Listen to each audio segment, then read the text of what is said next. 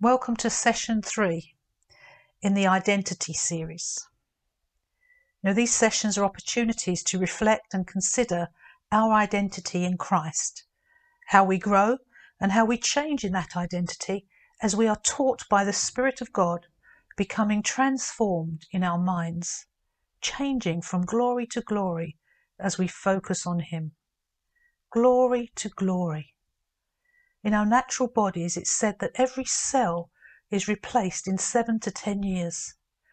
So if the physical body is constantly being renewed, how much more is our spiritual body, individually and corporately? Who you are today is different than yesterday, a year, 10 years ago. There was a song around some years ago, it was very humorous, but really emphasised this. And it went something like, I've seen you in the future and you look much better than you do right now. And so we will, because we're changed from glory to glory. 2 Corinthians 3:17 to 18 says, the Lord is the Spirit, and where the Spirit of the Lord is, there is freedom.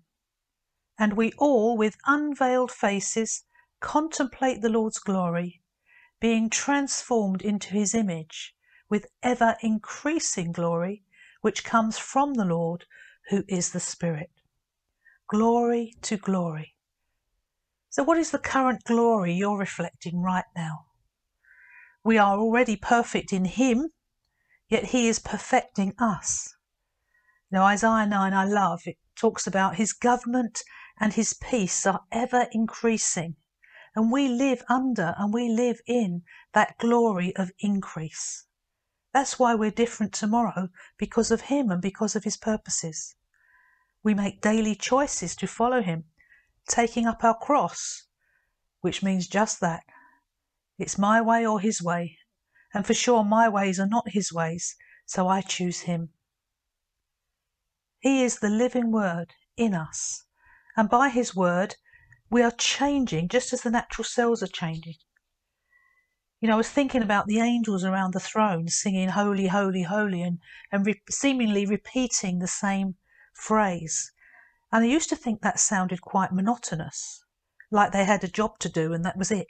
But now I see that Isaiah 9 is part of the context of these heavenly angels giving glory to God, because they are seeing the ever increase. They're not saying holy, holy for the same thing they're seeing. They're seeing a new thing in every blink of their eye, if they have such things. You know, heaven is magnificently unfolding glorious revelation of God and His awesome wonders and His purposes. They are ever increasing. So let's pray for our eyes to be open to see the wonderful things that are happening all around us, and to lift our eyes from an earthly perspective of those things. You know, Romans 8:19 says all creation is waiting for the mature sons of God to be revealed, and that includes female sons. We are to be the revelation. We are being matured, and part of that maturity comes from Him revealing Himself to us.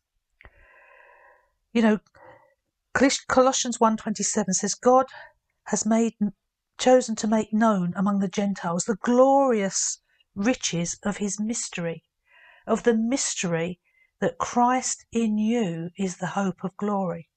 That's a relational glory. Christ in me is in me because of relationship. The relationship that we have is the glory, the relational glory, which brings hope to me and brings hope to others.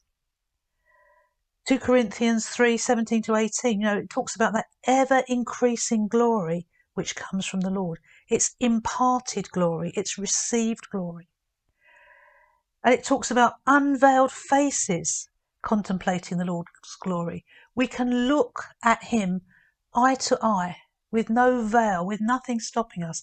We are open and received by God to be able to have a relationship with Him. You know, I've been studying John 17 lately. I love it. That's a fabulous chapter. But it's all about a relational dialogue between the Trinity in verses 1 to 5. You know, Jesus is saying, Father, the hour has come. Glorify your Son, that your Son may glorify you. You know, Jesus is making it clear in these verses that His full purpose was to glorify the Father. And even the glory that Jesus received was to be for Father's glory. He was giving it back to him. The great object and plan of salvation is for and to the glory of God. Salvation comes from him and it is for him. The Lord Jesus never glorified himself. He laid aside his glory to do the will of the Father. And we glorify God in the time and season we're in. Jesus only did what he saw the Father doing, and he glorified his Father by doing that. And we can do the same. What is the time and season we're in? What does God want to do to us and through us now? Jesus was very aware of timing. He spoke about the hour of his coming. He talked about his time not being yet at the wedding in Cana. And the forces of the enemy are also aware of the timing of God's purposes. We're in the world, but not of it, as Jesus was, and we face the conflict of the enemy action around us. But we also, unlike Jesus, are dealing with the conflict of sin within us, which needs to be brought to the cross by confession to God and one another. 1 John 1:8-10 and James 5:16. So times and seasons change in the unfolding of God's purposes. The Isaiah 9 ever-increasing government and peace of God. We live in two times. We live in the now and not yet. We live on earth and we also live in heavenly places. This is clearly a key for us. An interim time on earth as the whole world is suspended from a life before COVID and is now in a waiting room for life beyond the isolation and separation that we're all in at the moment. But for God, his government and his peace continue to increase, not at all constrained by a viral epidemic. I sense it's like the time when the children of Israel were in the wilderness, having left what they knew behind, yet not seeing life beyond their daily experience of wandering and waiting. The danger for us, as it was for them, is that the desire for what was normal, however bad it was, will overtake the faith and hope for the promises of God for the future, things that are yet to be seen and experienced. It's time for fresh eyes and new lenses to see the future in faith, not just the giants in the land. My friend Graham Cook, he challenged me last year when I was wondering about what was ahead. And he said, you need a new lens. You're not seeing things clearly. You need to see things through the new lens of what God's doing now for the future.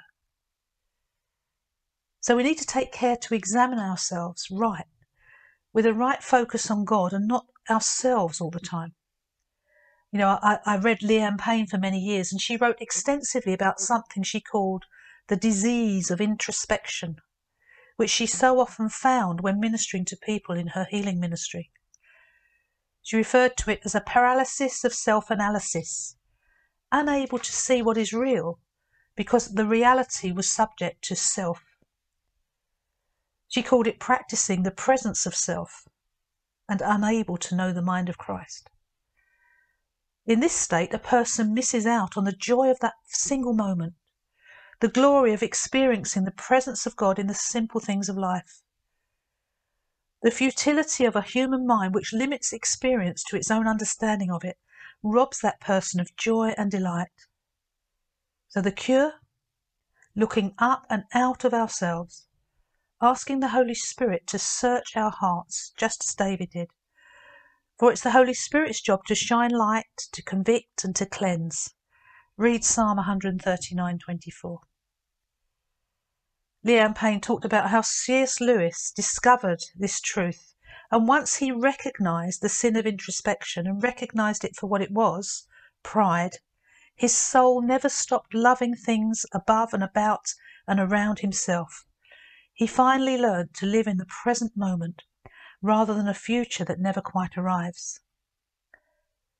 However and whoever we are today, we are being changed from glory to glory, living in that Isaiah 9 increase of his government and his peace. We can be content, as Paul was, in whatever situation we find ourselves, not needing to analyse or speculate, but to be still, wait, look, listen, and see what he is doing.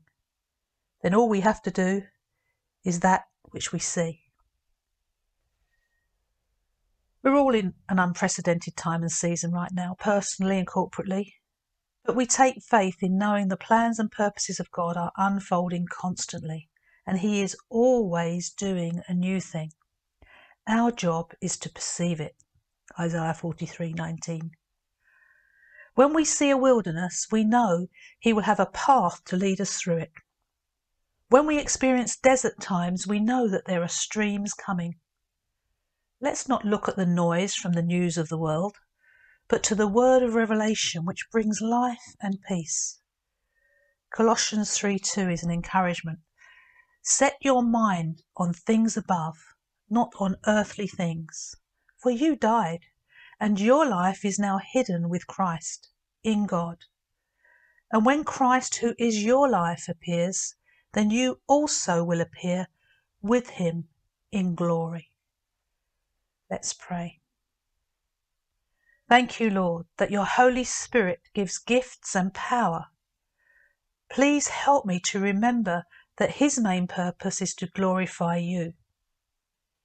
Show me any way my life is not glorifying you and draw me back into yourself. Please give me a spirit of wisdom and discernment to test any spirit to see if it glorifies the Lord Jesus. Help me to see your paths of righteousness opening up before me as ways in the wilderness, and to see streams where there are desert places, and to keep my eyes on you as I journey with you into the place you have prepared for me. Thank you, Jesus. Amen.